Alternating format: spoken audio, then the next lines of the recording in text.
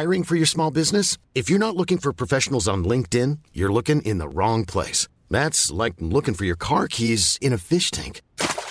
LinkedIn helps you hire professionals you can't find anywhere else, even those who aren't actively searching for a new job but might be open to the perfect role. In a given month, over 70% of LinkedIn users don't even visit other leading job sites. So start looking in the right place. With LinkedIn, you can hire professionals like a professional. Post your free job on linkedin.com/people today. There's never been a faster or easier way to start your weight loss journey than with PlushCare. PlushCare accepts most insurance plans and gives you online access to board-certified physicians who can prescribe FDA-approved weight loss medications like Wegovy and Zepbound for those who qualify. Take charge of your health and speak with a board-certified physician about a weight loss plan that's right for you. Get started today at plushcare.com/weightloss. That's plushcare.com/weightloss. plushcare.com/weightloss. Du lyssnar på Investpodden med Ronja och idag har jag med mig ingen mindre än Eva Lundqvist som har skrivit Money Honey tillsammans med 2 väninnor. Stort välkommen till Investpodden, Eva! Ja, men tack, helt underbart!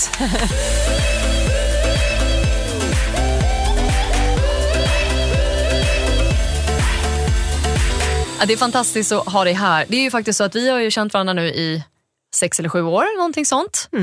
Vi möttes i en ängelgrupp och sen så gick vi vidare också till en annan ängelgrupp. Så vi har suttit och saminvesterat helt enkelt. Och nu har ni skrivit en fantastisk bok som jag såklart har läst. Och tycker att alla ska läsa. Men min första fråga är egentligen ganska tuff. Det är, ni är 3 kvinnor som har skrivit den här. Du är ekonom. Det är en jurist och sen också en med ekonomibakgrund.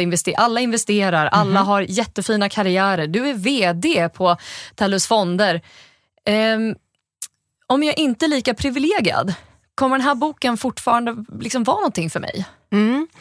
Men tack för att du började med den frågan, och den har vi ju fått förr och den har vi också tänkt igenom såklart. Och den här boken vill vi ska kunna nå ut till alla i landet, om vi säger så.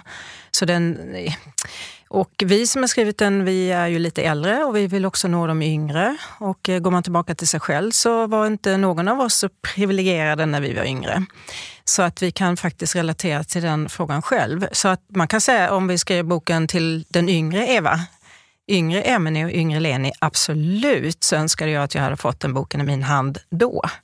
Så du vet hur det är att vara utan pengar? Ja, det vet jag. Vi bjuder ganska mycket på det i början i vårt förord. Där pratar vi om förhållningssätt till pengar. Vi går tillbaka till vår egen barndom, vad vi har hört och hur det såg ut situationen hemma. Och det kan ju variera väldigt mycket. Och pratar vi om mig till exempel, så mina föräldrar skilde sig när jag var 9 år. Då fick vi det väldigt tufft ekonomiskt. Och vilket jag också beskriver i boken. Så det har präglat mig väldigt mycket under livet. Alltså vi levde på marginaler. Och min mamma tog ensam hand om 3 barn. Och jag lärde mig tidigt där att vill jag ha någonting extra eller sånt som jag upplevde att klasskompisar hade jag inte hade, så fick jag tjäna ihop de pengarna själv. Så jag var väldigt tidig på att räcka upp handen och säga, kan jag hjälpa till? Kan jag göra någonting? Vad får jag betalt? Så ja, nej men man kan säga ingen av oss 3 är född med guldsked i munnen. Utan vi har gjort massa misstag och vi har gått igenom massa utmaningar genom livet. Ni alla har jobbat er framåt? Ja, det kan man väl säga då. Självklart, ja. Och i och med, som du sa nu, ni har varit med ett tag, alla 3. Så det är ju en kärna som är med i hela boken. Och det är att det kan vara ganska känsligt att prata om pengar i relationer. Men varför är det så känsligt att prata om pengar i relationer? Ja, det är en bra fråga. Jag tror vi går tillbaka till det här med förhållningssättet. Vi bär ofta med oss det in i livet, genom livet. Vilket man då kan fundera på, ska det här definiera mig hela livet? Bara för att jag hade en sån barndom, till exempel min egen. Och det behöver du inte göra. Men någonstans ligger det kvar där då ett förhållningssätt. Att till exempel för mig är det då viktigt att ha en marginal. Jag vill inte uppleva det som jag upplevde som barn. Och om jag tar med det förhållningssättet in i en relation till exempel, och så har min partner ett annat förhållningssätt. Han kanske har, vi säger rena motsatsen, att nej men det fixar vi, liksom, det ordnar sig. Och så möts vi och så ska vi prata pengar. Ja, men då är det klart att då måste vi först lägga det på bordet, att vi har olika utgångspunkter. Så det är jättebra om man faktiskt kan vara öppen med det och transparent i en relation.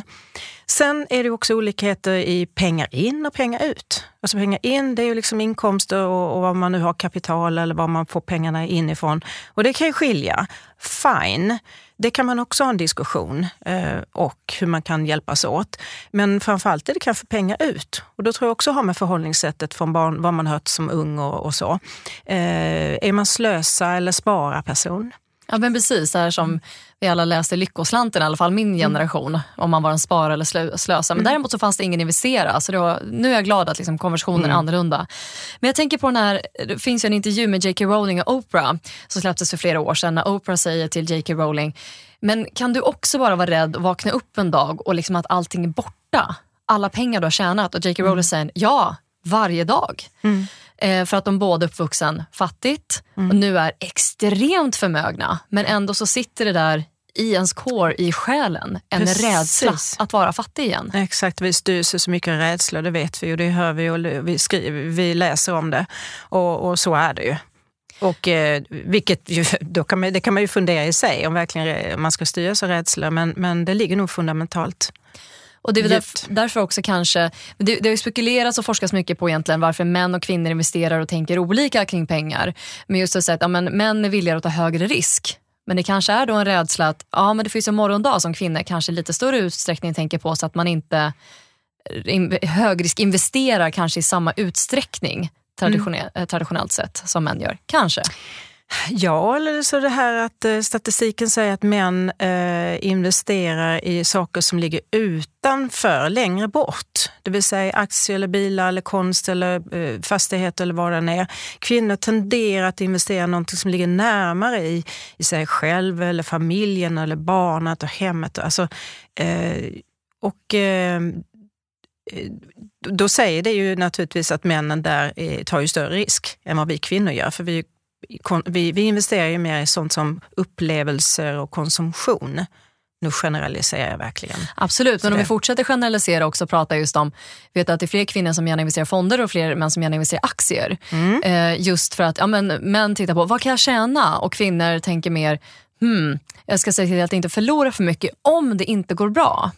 Att vi liksom har, vi hårdrar ju superhårt att generalisera här nu i det här samtalet, men det ligger ju någonting i det och det finns forskning som pekar på det. Men i er bok så trycker ni på just det här att alltså hur mindsetet, hur vi ska tänka, inte styras av våra rädslor. Våga prata om det.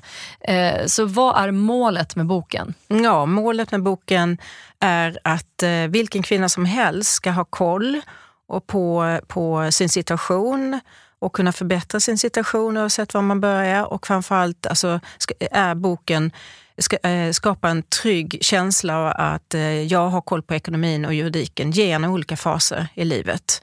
Det vill säga inte delegera ut det till någon annan. Inte sätta sig i baksätet i bilen och låta någon annan sitta både med karta och köra själva, alltså styra bilen. Utan flytta fram, läs kartan och styr bilen och ha koll. För det är så fantastiskt mycket mer tryggt för alla kvinnor och känna sig säker och trygg. Hela boken har ju liksom hela så här, vad ska man säga, livets förlopp egentligen, från när man flyttar hemifrån till dagen man går bort, för det är ju en del av livet. Men det här med att kunna flytta hemifrån, det är ju något vi har sagt nu ett antal år, att det är ju en omöjlighet att kunna flytta hemifrån. Så hur ska en ungdom överhuvudtaget kunna flytta hemifrån idag? Är det möjligt? Ja, det är ju möjligt, men definitivt inte för alla. Det är svårare för kanske det stora flertalet. Det är så som det ser ut idag. Alltså ska du köpa en bostad, alltså flytta hemifrån och köpa en bostad, så behöver du ju ha ett kapital. Och då behöver du ha föräldrar eller familj som kan ställa upp. Så är ju den bästa sanningen, tyvärr. Och ska du hyra, ja, det möjligtvis skulle jag ju då kunna uppmana alla att ställa sig i bostadskö på den orten där man bor. Jag ställde mina barn i bostadskö när de fyllde 18 allihopa. Och då ställde jag mig själv förresten i bostadskö, fast jag var så gammal som jag var då. Men jag tänkte, det vet man ju aldrig hur livet utvecklar sig. Så ställde jag i kö. Men tillbaka till svaret. Nej, det är tufft. Det är jättesvårt. Jag tror att man... jag vet inte vad jag skulle ge för råd till unga personer runt omkring mig som inte har det. De får stanna hemma lite längre, jobba ihop ett kapital och ibland kan ju föräldrarna ha möjlighet att gå i borgen för den här insatsen som kan krävas om man vill köpa en bostad. Men det kräver ju igen ett privilegium. Föräldrar som har möjlighet att kunna vara medlånetagare. Men har man en bakgrund där man kanske inte har så stabila föräldrar så ser det ju desto tuffare ut. Men jag tänker några sätt i alla fall att kunna flytta hemifrån, det är ju att om man börjar på högskola, universitet, yrkesutbildning på annan ort till exempel, eller även i den orten man bor, med att kunna få då en studentlägenhet. Vi har ju fantastiskt system i Sverige med att vi får CSN-bidrag och att du har rätt att jobba lite utanför det för att kunna tjäna upp lite pengar. Och utomlands så är det ju väldigt vanligt att man flyttar ihop ett gäng kompisar och delar på lägenhet. Och våra lägenheter är ju tyvärr inte byggda egentligen för det. Och titta på USA till exempel, så är det väldigt vanligt att varje sovrum har ett eget badrum. Så man delar kök och vardagsrum. Men i Sverige bygger vi fortfarande lägenheter med en toalett. Men man kanske gärna vill ha just det, sitt eget. Ja. Men vi har ju högst antal singelhushåll i hela världen, vilket vi pratar om ensamhet. Och jag hoppas att det kommer byggas fler lägenheter som är anpassade just för rumskamratssituationen. Då kanske man också känner sig lite mindre ensam när man flyttar hemifrån. Framförallt om man flyttar lite längre bort. Ja. Det hoppas jag. Det här är och det är ju lika aktuellt, eller det har jag läst i tidningen att det har kommit sådana initiativ där man som ungdomar kan bo ihop och så har man den här, alltså som lite grann korridor. Och det här är inte minst aktuellt, alltså bo i kollektiv egentligen, det är det vi pratar om, att det skulle komma tillbaka. Precis. Både för unga, men då vill jag också adressera det här till äldre. Jag och mina vänner brukar skoja med att vi, när vi blir äldre och kanske ensamma sådär, nej men då kör vi kollektiv, då flyttar vi in och köper kanske något ställe någonstans. Det kan vara på landet eller vad som helst. Och så bor vi där tillsammans. Absolut, det är det jag ser fram emot också. Och bara kunna spela spel hela dagarna. Jag umgås. Och inte vara ensam. Alltså, absolut. Absolut, så gin och tonic-fredag. Ja, men du vet allt det där. Jag är jättepepp. Bingo-lotto. Okej, ja visst. Vi kände spåra lite där. Men vilken ålder... För det är så här, det klassiska svaret när det gäller pension, att desto tidigare desto bättre. Så det svaret får du inte ge. Nej, okay. Vilken ålder bör man definitivt börja tänka på pensionen? För att först, som du sa, om det är som man ska köpa lägenhet, då ska man spara pengar till det, vilket är vansinnigt dyrt, oavsett vart man är i landet numera, för att bostadspriserna har gått upp överallt.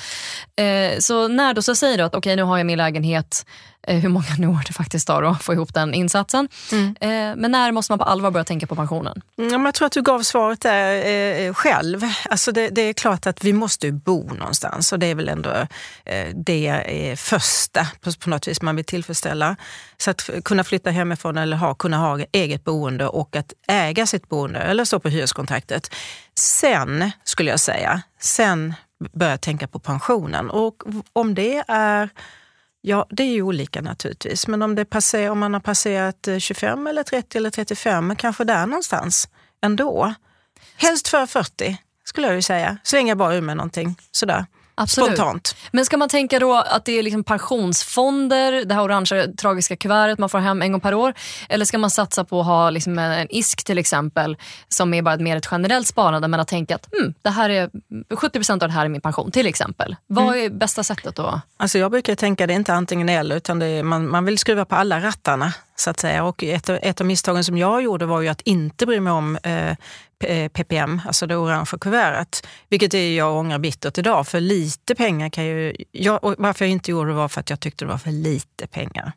Och det är aldrig för lite pengar. Lite pengar kan bli mycket pengar. Så där ska man vara aktiv i sitt fondval, tycker jag. Jag tycker också att man ska, om man är en partner och börjar titta på familjebildning, att man diskuterar kompensationssparande. Om kvinnan är mer hemma med barn, och då kan man ju prata med sin partner och hur gör vi nu? Och där kan kvinnor nog ta ett litet kliv framåt och bli lite mer krass. Okej, jag har barn, jag stannar hemma. Hur gör vi då med ekonomin under tiden? För jag avstår från lön, pension och kanske halkar efter lite grann i den här löneutvecklingen. Och mannen, partnern, man behöver inte vara gift, men partnern kan ju då kompensationsspara genom att sätta in pengar i en privat pensionsförsäkring. Då är det bara viktigt att också tala om, skriva på papper att det här är en enskild egendom.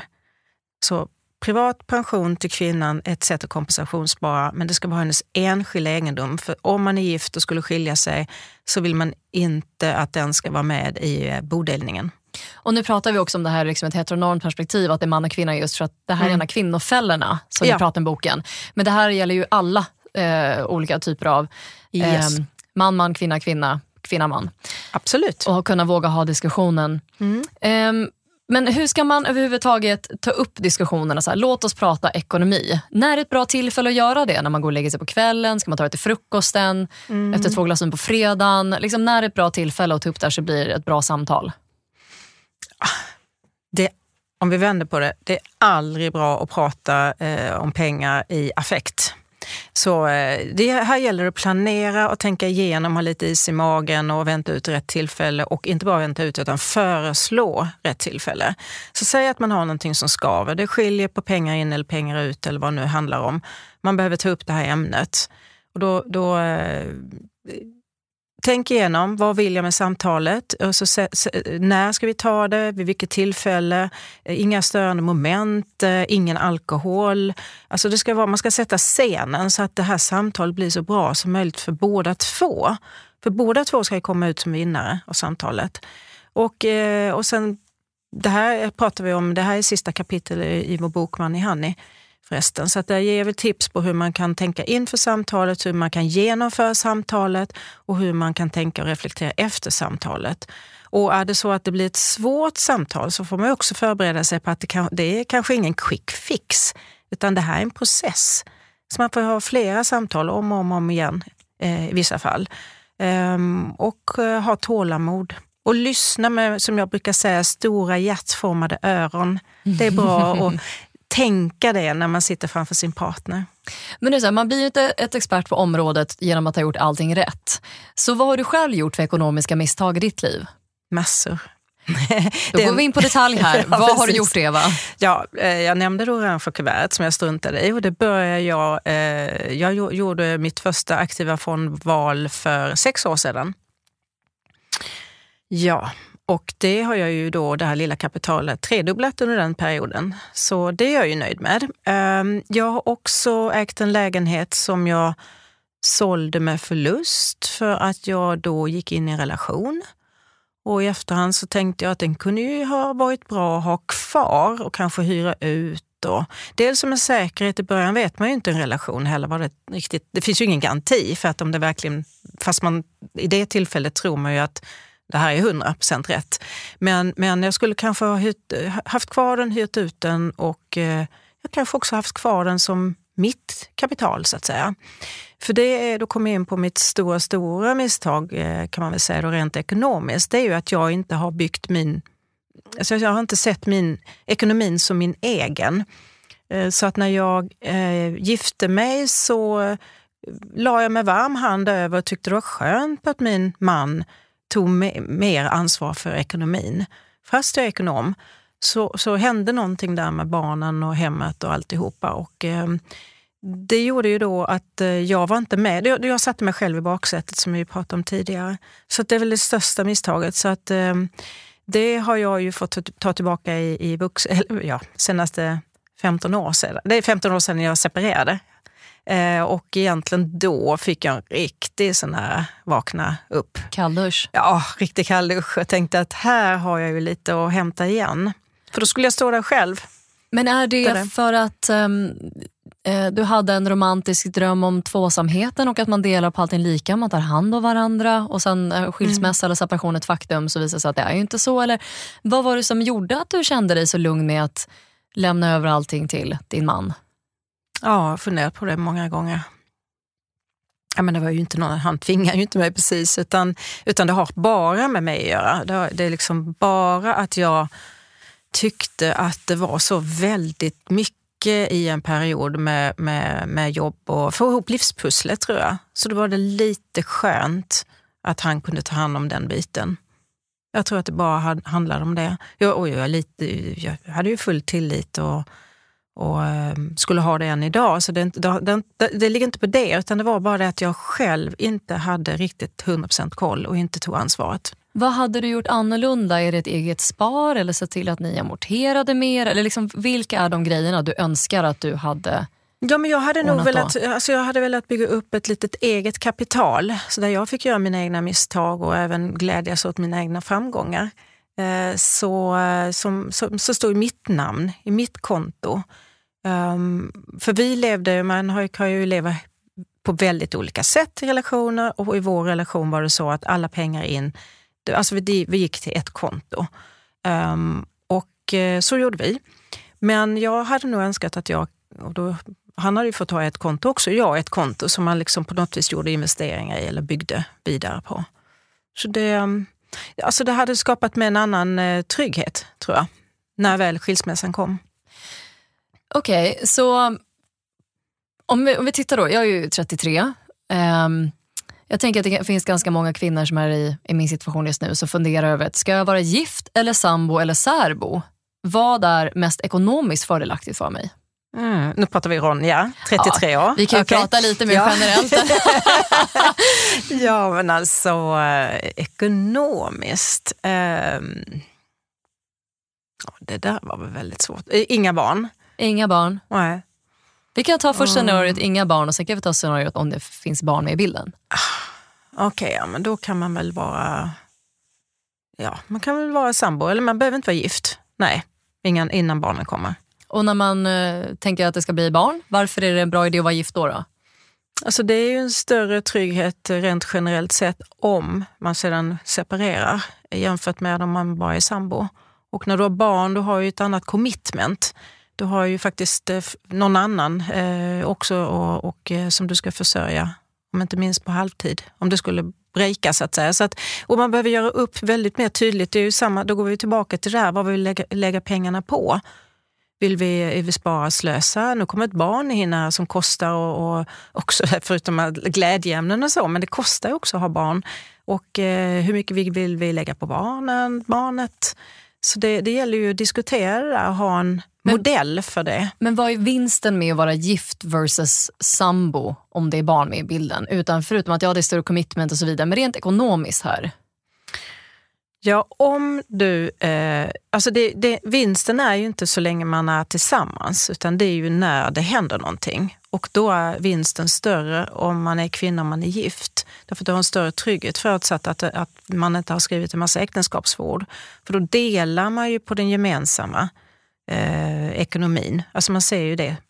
Vid det tillfället man skiljer sig så är allting gemensamt. Förutsätter inte vi då här att det är en man som är mer framgångsrik och en kvinna som inte tjänar lika bra? Det är mycket... You got me. Jag gick i den fållan och tänkte så när du ställde frågan. Och då säger vi tvärtom, om det är mannen då, absolut. Då gäller ju samma för honom naturligtvis. Så det är mest fördelaktigt för den som egentligen har minst? Exakt. Okej. Och bra. Det är mest fördelaktigt för den som har mest om man är sambo. Egentligen då. För att man tar sitt och går vidare. Men är man gift så ska man dela lika om det inte finns äktenskapsförord. Absolut. Ja. Så är det. All right. Bra. Men 2 snabba frågor här. Du måste svara fort. Aktier eller fonder? Fonder. Varför då? Ja, alltså jag är part i målet i och för sig, lite grann. Men alltså egentligen gillar jag inte antingen eller, utan jag tycker både och. Men om jag får välja mellan det så är fonder, det är mindre risk i fonder. Helt enkelt. Okej. Ja, men nästa fråga här då. Spara till pensionen eller satsa på bättre boende nu som är lite najsigare än vad jag har? Ja, du ska satsa på bättre boende nu. Ja. Du var ju bara 33. All right. Eurojackpot eller V75? Ja, men herregud.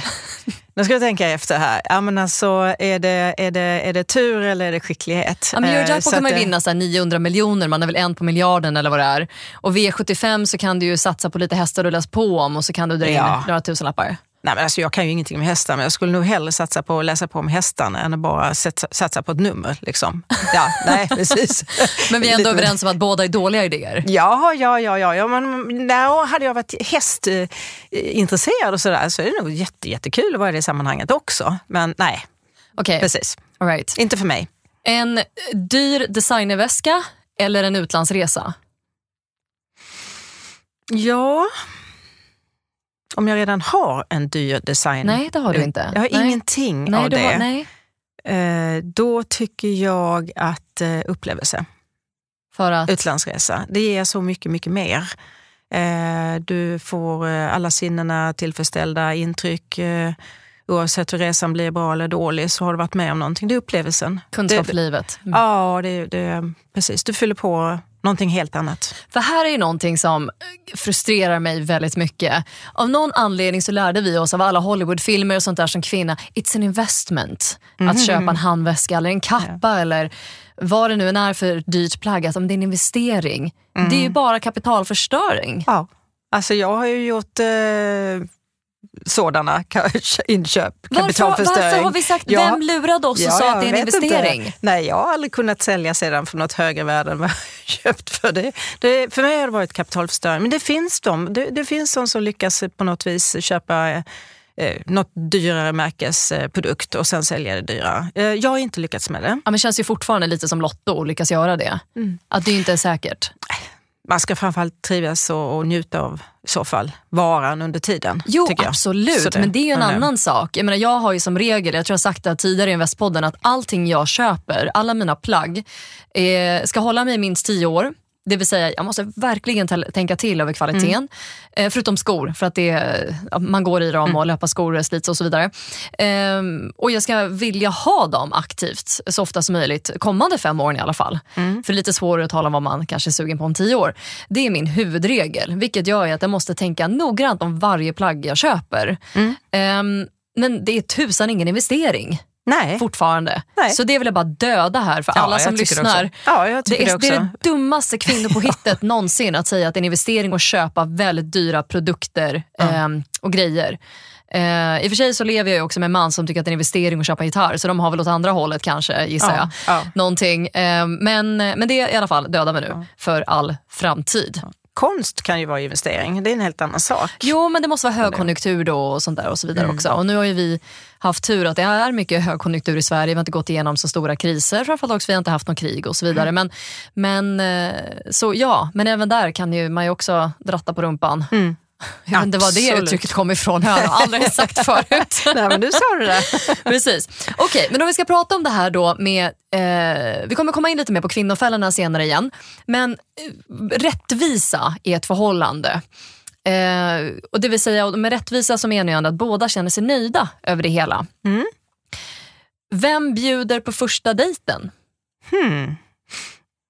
Okej. Ja, jag får väl avslöja då vad jag tycker. Jag har ingenting emot att bli bjuden på första dejten. Förutsätter det att det är han som har, för nu vet jag att du är hetero, att det är han som har frågat i den första dejten, eller även om du skulle föreslå det? Ja, alltså lite så. Det här är ju väldigt bra känslor. Jag vet inte, det kommer bara som jag känner. Om han föreslår en dejt så tycker jag det är helt okej om han betalar för den. Men sedan behöver inte det vara så att det ska vara så där hela tiden. Det tycker jag inte. Å andra sidan, om han bjuder på en dejt ute på en restaurang så behöver inte jag heller bjuda tillbaka på en restaurang. Därför att jag kan ju lika gärna bjuda på en middag hemma. Därför om vi ju lite olika ekonomier. Fine om du bjuder mig på restaurang, jag bjuder på middag hemma. Absolut, och det förutsätter då gärna att i det här scenariot att kvinnan har lite sämre ekonomi. Eller inte, kanske även har bättre ekonomi men ändå sena på att laga mat. För att det här är ju någonting som har diskuterats väldigt mycket, framförallt i yngre generationerna, med ska man dela lika direkt? Är det den som har frågat om dejten? Eller tar man det man har beställt? Den ena beställt väldigt dyra saker, den andra beställde någonting som inte var så dyrt, och liksom hur man ska dela på det här. Jag tyckte att det varit fint när jag dejtade om det är han som har föreslagit att vi ska gå på dejt, att han tar första gången vi träffas och jag tar andra gången. Så det blir lite som att dela lika, men det känns väldigt trevligt. Men jag känner mig också väldigt traditionell när jag säger så. Jag har också varit på många dejter där man bara delar liksom notan rakt av. Också helt fine. Framförallt om man går till middag. Går man och tar en kaffe så är det lite stilpoäng att bjuda på den, tycker jag. Men igen, det är väldigt traditionellt. Det är liksom på något sätt väldigt Disney, att det är någon som kommer in och lite så här ska ta hand om oss och liksom, så att vi känner oss uppskattade och fina första kvällen här. Så vi får se vad som... Ja, jag håller med där. Men jag vill också flika in att absolut, man kan väl dela på notan. Och det tycker jag i och för sig förutsätter att man har ätit och druckit ungefär samma på en middag. Jag har ju också dejtat då och varit med om att en man eller två ville dela på notan fast de hade ätit och druckit för dubbelt så mycket som jag. Det blev inte dejt nummer 2, kan jag säga. Nej, det blir inte. Det blir dålig stämning. Ja. Det var inget bra. Och likadant att man köper sin egen kaffe och sådär. Jag tycker det är lite... Men det är lite grann hur man är. Med mina väninnor så tycker jag också att man kan växelvis dra. Ja, jag är likadan där. Ja, men jag tar den här gången så tar du nästa. Det är inte öga för öga, tand för tand. Nej, absolut. Om den ena partnern tjänar mer, och det här scenariot så då, i och med att det här är Money Honey som riktar sig till kvinnor som traditionsenligt kanske inte haft lika bra situation som män, eftersom vi vet att statistiskt så tjänar män fortfarande mer än kvinnor för samma jobb, trots att vi är världens mest jämställda land. Så i de här scenarierna vi pratar om nu så förutsätter vi att kvinnan tjänar mindre än mannen i de här relationerna.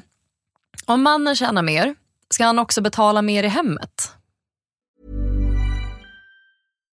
One size fits all seems like a good idea for clothes until you try them on. Same goes for healthcare. That's why United Healthcare offers flexible, budget-friendly coverage for medical, vision, dental, and more. Learn more at uh1.com. Jewelry isn't a gift you give just once. It's a way to remind your loved one of a beautiful moment every time they see it. Blue Nile can help you find the gift that says how you feel and says it beautifully, with expert guidance and a wide assortment of jewelry of the highest quality at the best price. Go to BlueNile.com and experience the convenience of shopping Blue Nile, the original online jeweler since 1999. That's BlueNile.com to find the perfect jewelry gift for any occasion. BlueNile.com. There's never been a faster or easier way to start your weight loss journey than with PlushCare. PlushCare accepts most insurance plans and gives you online access to board-certified physicians who can prescribe FDA-approved weight loss medications like Wegovy and Zepbound for those who qualify. Take charge of your health and speak with a board-certified physician about a weight loss plan that's right for you. Get started today at plushcare.com/weightloss. That's plushcare.com/weightloss. plushcare.com/weightloss.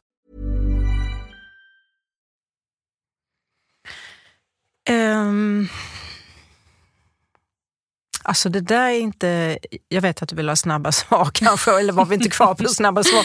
Nej, men alltså det beror ju på vem som äger hemmet. Ja, men vi har köpt det tillsammans, så vi bor relativt billigt. Men vi har ändå kostnader på att vi ska åka iväg och resa, eller vi ska göra någonting, eller det är försäkringar. Okej, utöver hemmet så att säga. Ja, kan vi säga, men ändå, det är fortfarande gemensamma kostnader vi pratar om. Ja, så om det är likväl i hemmet som vi har köpt 50-50 och står på lika mycket lån, eller om det är saker vi ska göra tillsammans.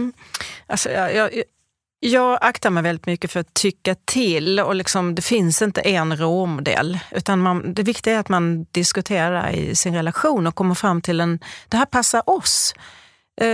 Jag menar, kommer man fram till att vi kör 50-50 här, och sen så resten får man liksom spendera, det som blir över får vi spendera som vi vill, det vill säga mannen har då mer att spendera, fine, det är ju en modell. Andra lägger ihop alla pengarna och så delar de 50 där. Och några har ju sån här spett-ekonomi som jag har lärt mig. Jag tycker det var så bra begrepp. Du vet, en sån där man sätter kvitton på. Ett sånt där spett som är som en... Det finns på restauranger, ja. Ja, just det. Så de kör det här månad för månad och sätter sina räkningar där. I slutet av månaden så delar de på alla kvittorna. Ja, men det finns ju Splitwise, det är mycket rättare. Du bara använder en app, det är gratis. Ja. Okay. Det här var faktiskt De var äldre. De kallade det för spettekonomi och jag hade aldrig hört talas om det. Men det är jättesmidigt för det ger också, vi använder Splitwise hemma, det ger en tydlig översikt hur mycket man lägger på handla mat till exempel. Så man ser att men vi har så här mycket matkostnader, ja men bra, då vet vi det. Är det något vi behöver dra ner på eller känns det okej? För du kan ju dela in i kategorier. Så allt ifrån Systembolaget till apoteket till att gå ut och äta eller vad det nu än är. Resa till exempel, då satte vi upp en egen just för det. Det blir väldigt tydligt bara för att det blir också en ekonomisk överblick vad man spenderar pengar på. Vilket också blir väldigt smidigt om det är den ena som är den som går och handlar oftast. Istället för att hålla på och swisha fram och tillbaka så säger men då ligger en skuld här för den andra. Då kan den andra personen kompensera det med ett större inköp till exempel som var till den här personen. Gud, jag sitter och förklarar det så himla kryptiskt. Nej, men det blir i våran hemmasituation så var det så att min partner är den som sköter handling främst. Och då såg vi att det låg flera tusenlappar där i skuld. Ja. Och sen så nu behövde han en vinterjacka och då köpte jag vinterjackan helt enkelt. Och då kirrade vi det på det sättet. Och det blir väldigt, väldigt smidigt sätt att hålla koll på kostnaderna. Det finns bara ett litet men där, Ronja. Maten äter man upp men jackan finns kvar. Jo men absolut. Nej, men det var helt enkelt för jag var skyldig honom de pengarna. Det är det som är så bra med Splitwise för att den visar att det var en delad kostnad. Ja. Så den delar upp det på att det var hans och min kostnad. Men det var fortfarande så att det står tydligt, du är skyldig honom så här mycket pengar eller den här personen. Jo. Så jag tycker den är jättesmidig. Så det kan jag rekommendera alla vänner som åker på semester tillsammans när man tar olika kostnader och även när man lever i en parrelation. Men nästa fråga här. Om den ena tar större ansvar i hushållet, ska den kompenseras ekonomiskt? Helt enkelt, kan man tjäna pengar på att vara hemma och ta hand om hushållet och barnen? Det är väl ett jobb det också, att ta hand om hem och familj eller det sociala, kalla vad du vill. Det är ju ingenting som bara man gör, alltså det är ju hela tiden tid som man lägger på det och tid är också pengar. Så jag tycker absolut man ska sätta något värde på det. Vi var inne på kompensationssparande innan, men att bara ta saker och ting för givet, det tycker jag inte är så, det är inte så trevligt i en relation helt enkelt. Absolut. Hur ska man tänka ekonomiskt i relation när den ena går ner i tid för att ta större ansvar för barn? Det är lite liksom samma, men ena här pratar vi om hushållet och så vidare, men just det att man tar ansvar för barnen. Ja. Det vill säga, säg nu att jag bestämmer att vara hemma de kommande 10 åren med barnen. Sätter man upp det som en månadslön? Sätter man upp det som ett sparkonto? Alltså hur gör man för att dela upp det där?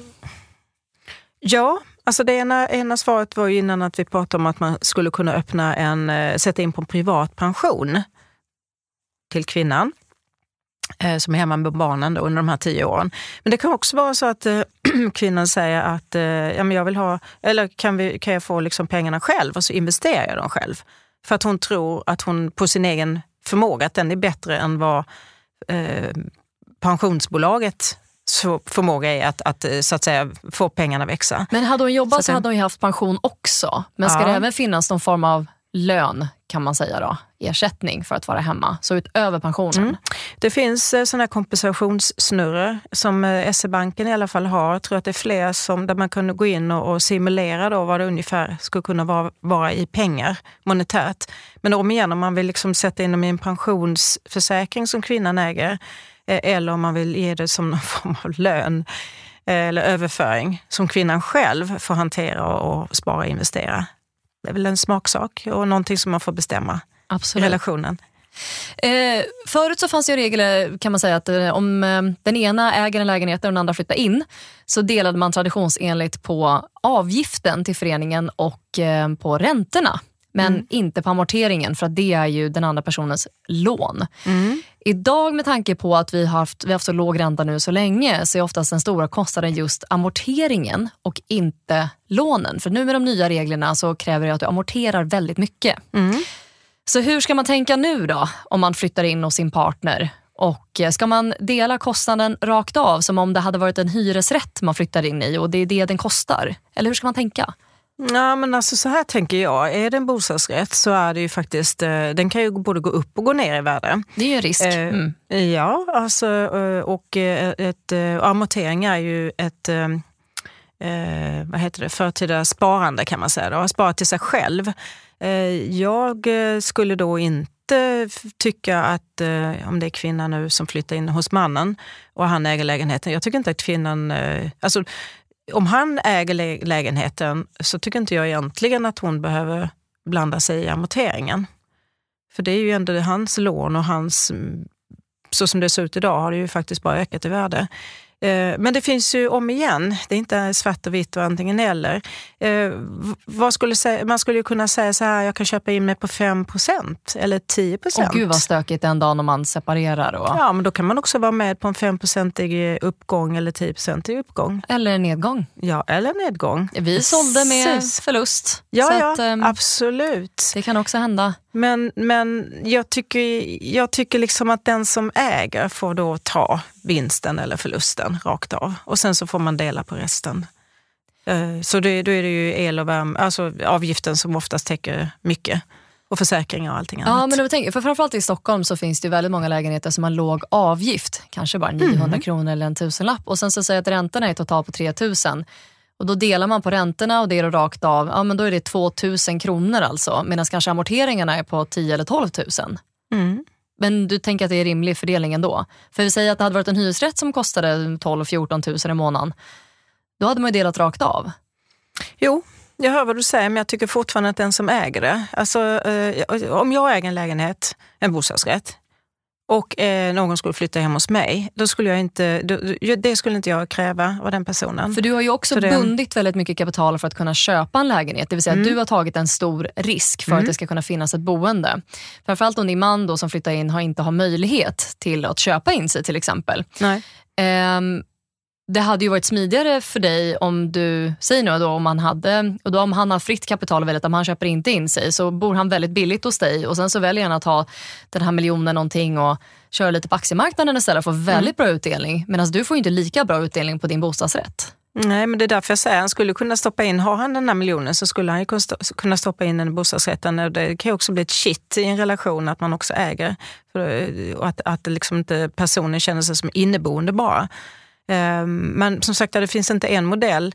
Det var därför jag la fram det innan. Jag skulle nog ha frågat, vill du köpa in dig? Eller motsvarande om jag flyttar hem till någon annan. Och jag skulle tycka det liksom blir... Ja, då får man en gemensam utgångspunkt. Att man har lite ägande i det hemmet också. Hemmet är ju jätteviktigt om igen. Absolut. Inte bara för ekonomiskt utan det är så mycket mer. Absolut. Vi ska prata om en till kvinnofälla. Där fick jag en knäpp på näsan när jag läste boken. Kraftigt kan jag säga. Jag har haft enskild filma i flera år. Av den enkla anledningen att men det gick så himla fort att sätta upp. Och det här är klassiskt, man tänker att det är rätt smidigt. Och så läste jag boken just om att enskild firma är en sån enorm kvinnofälla. Av många anledningar. Så nu har jag ett AB. Yay! Ja, grattis! Tackar. Men faktum är, så är det många pratar med, men AB det är ju så lätt att sätta upp också. Jag har till och med stöttat entreprenörer i att sätta upp ett AB. Men jag själv satt där med koder och grejer och höger. Och det gör man med enskild firma också. Men det är lite mer spetsat när det är ett AB. Jag förstår, och sen så kräver ju aktiekapitalet också. Även om det nu så att säga bara är 25 000 mot att en gång i tiden var 100 000 som sen gick ner till 50 000. Det är fortfarande mycket pengar. Framförallt om man ska satsa på en verksamhet som inte finns, om man ska prova en idé egentligen. Varför väljer kvinnor enskild firma i större utsträckning än män? Ja, du gav lite av svaren där själv utifrån hur du själv tänkte att det är ganska enkelt att komma igång, eller det är väldigt enkelt att komma igång. Män gillar väl också enkelhet? Vad sa du? Män gillar väl också enkelhet? Varför gillar de AB mer än oss? Nej, men i det perspektivet, jag tycker ju inte att kvinnor ska starta enskild firma. Men du frågade varför många kvinnor startar enskild firma. Jag tror att det är enkelhet och att man inte heller ser sin egen verksamhet som någonting annat än ett försörjningsbolag. Och försörjningsbolag, då menar jag att det är ungefär istället för att vara anställd. Och så då har man det här enskilda firman, försörjningsbolaget.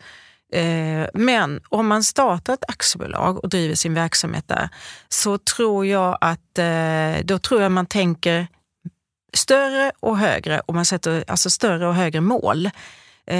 Jag vill gärna inspirera kvinnor att gå från försäljningsbolaget in i och tänka att jag kan skapa något större. Jag kanske till och med kan börja anställa.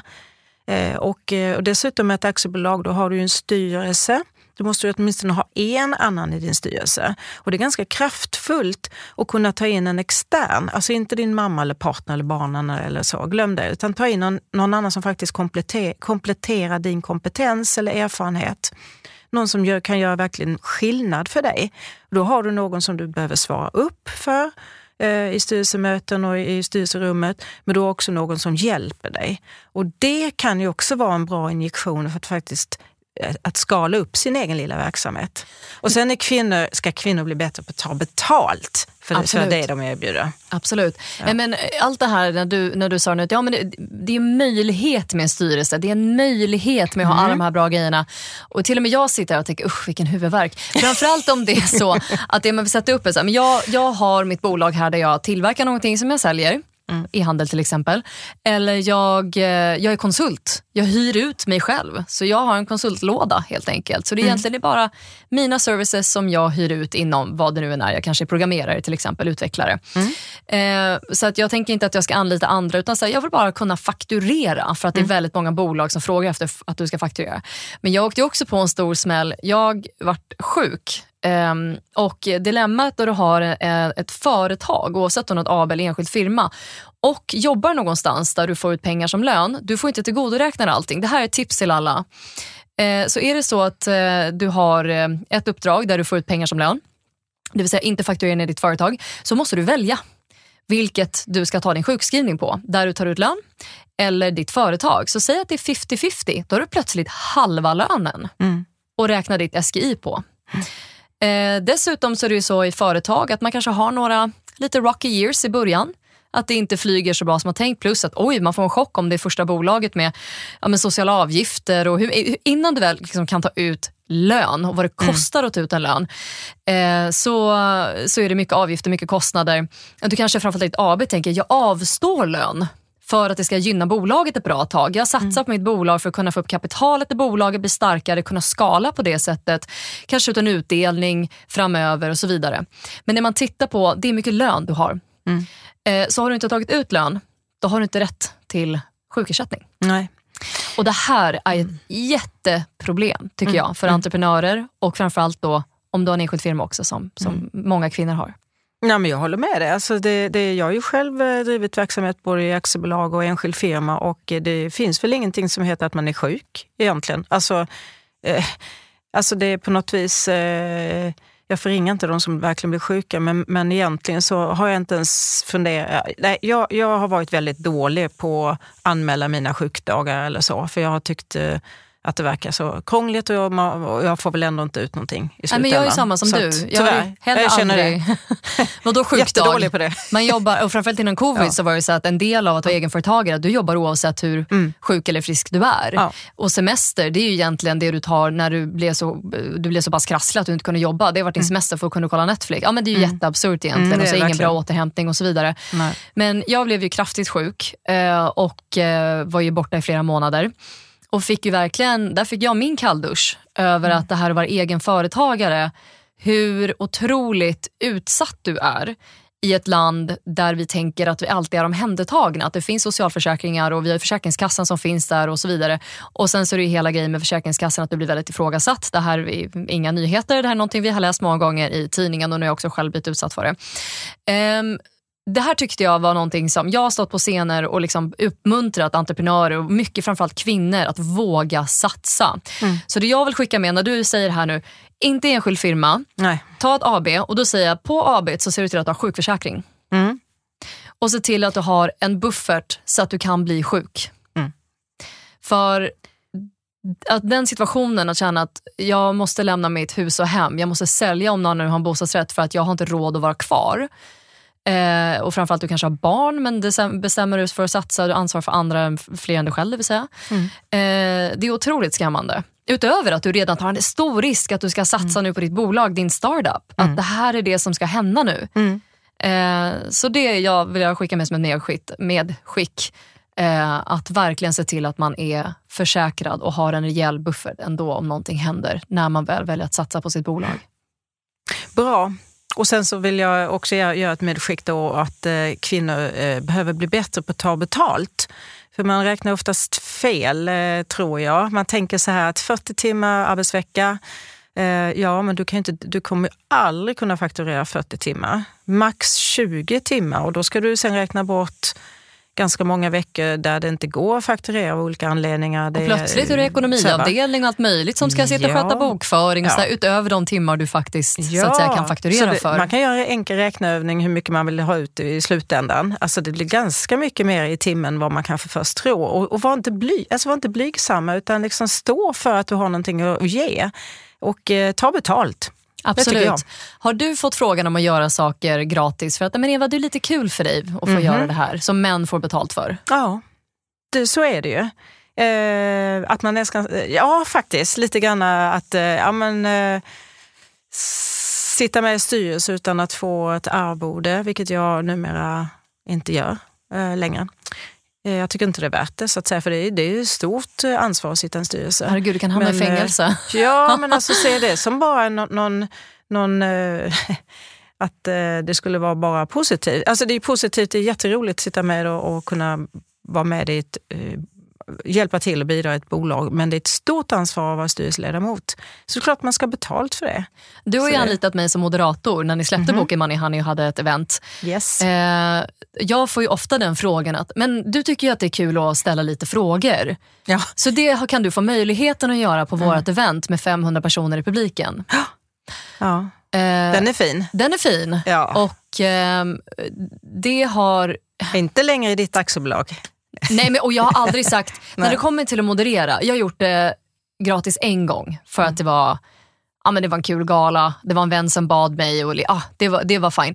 Men det är ju ett sätt för mig att försörja mig. Alltså jag är ju bakgrund som journalist i flera år som skådespelare och liksom, så att och har man resonemanget att men du ska ju bara ställa lite frågor, men be någon annan då. Så. Bra. Som inte, men det är så jag brukar svara, men absolut jättebra. Då kan ni ta någon som sitter på ekonomi eller sådär som tycker det är kul att ställa lite frågor. Och så ser de att det här blev inte alls bra och sen så hör de av sig nästa gång. Men precis som du säger, det var väldigt svårt att också prissätta sig själv. Så börjar jag, precis som du sa, det här att man fakturerar 20 timmar av de 40 man jobbar. Och när det kommer, för jag tar nu just modererandet som ett tydligt exempel, för folk förstår när man konsultar att man stämplar in en viss tid och sen så stämplar man ur en annan tid. Men när du modererar, då ska det allting preppas liksom lång tid i förväg. Det kanske är saker som ska läsas igenom, dokument, rapporter, förintervjuer, gå igenom körschema, kanske gå igenom en teknik. Så utöver liksom allting som är på själva dagen.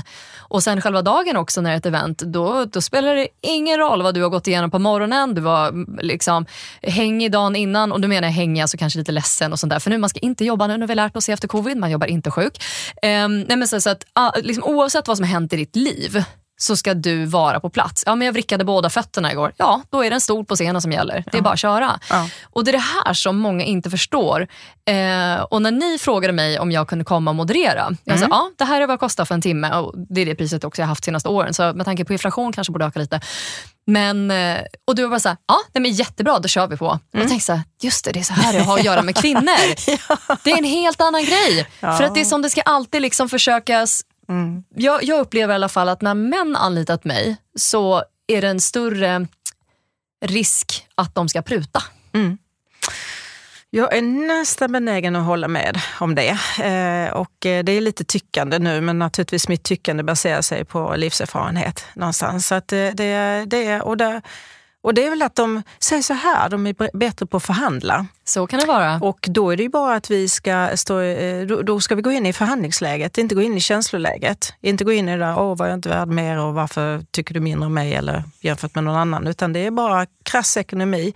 Och stå på sig och så istället säga eller så blir det ännu mer, ännu högre. Absolut, nej, men mitt svar som sagt är ju alltid då, men det låter jättebra. Jag tycker ni ska fråga någon internt på ekonomi. Det finns säkert någon som vill ställa frågor. Ja. Definitivt. Och det är också det här nätverkandet som du och jag träffades i olika nätverk där vi har kunnat prata och stötta varandra i förhandlingar, diskussioner, hur vi ska tänka. Vi har varit, det är väldigt få kvinnor som har rört oss i affärsängel-världen. Vi blir ju fler och fler nu, det är jättekul. Men just det här, det vill jag faktiskt säga här i Investpodden för alla som lyssnar, att det har varit otroligt skönt att det fanns en kvinna i nätverket som fast jag var mycket yngre, alla de här grejerna, såg mig, respekterade mig och pratade med mig som en människa på samma nivå.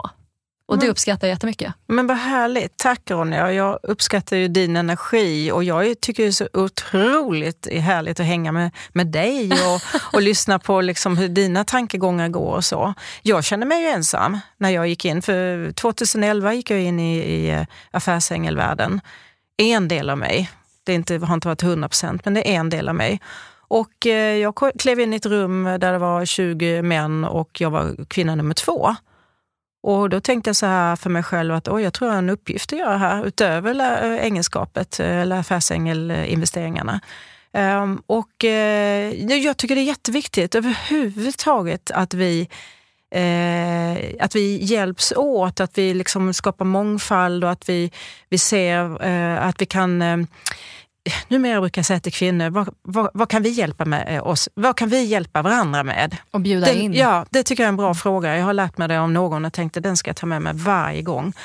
Och absolut, och självklart jobba och inkludera män. Det är inte det vi pratar om. Nej. Kvinnor behöver fortfarande få lite hjälp att bli inkluderade och behöver hjälp och ha förebilder. Någon som skottar lite för en.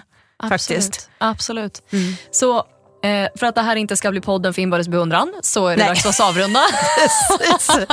Vi tar en annan podd om. Ja, men precis. Ja, tack så jättemycket Eva för att du kom hit. Och såklart jag rekommenderar alla att gå och köpa Money Honey. Köp det till släktingar. Se till att män läser den. Bara mindsetet också. Det här med att hur ska vi dela? Hur ska vi tänka? Hur ska vi föra det goda samtalet? Så tack så mycket för att du lyssnade på Investpodden idag. Vi hörs snart igen.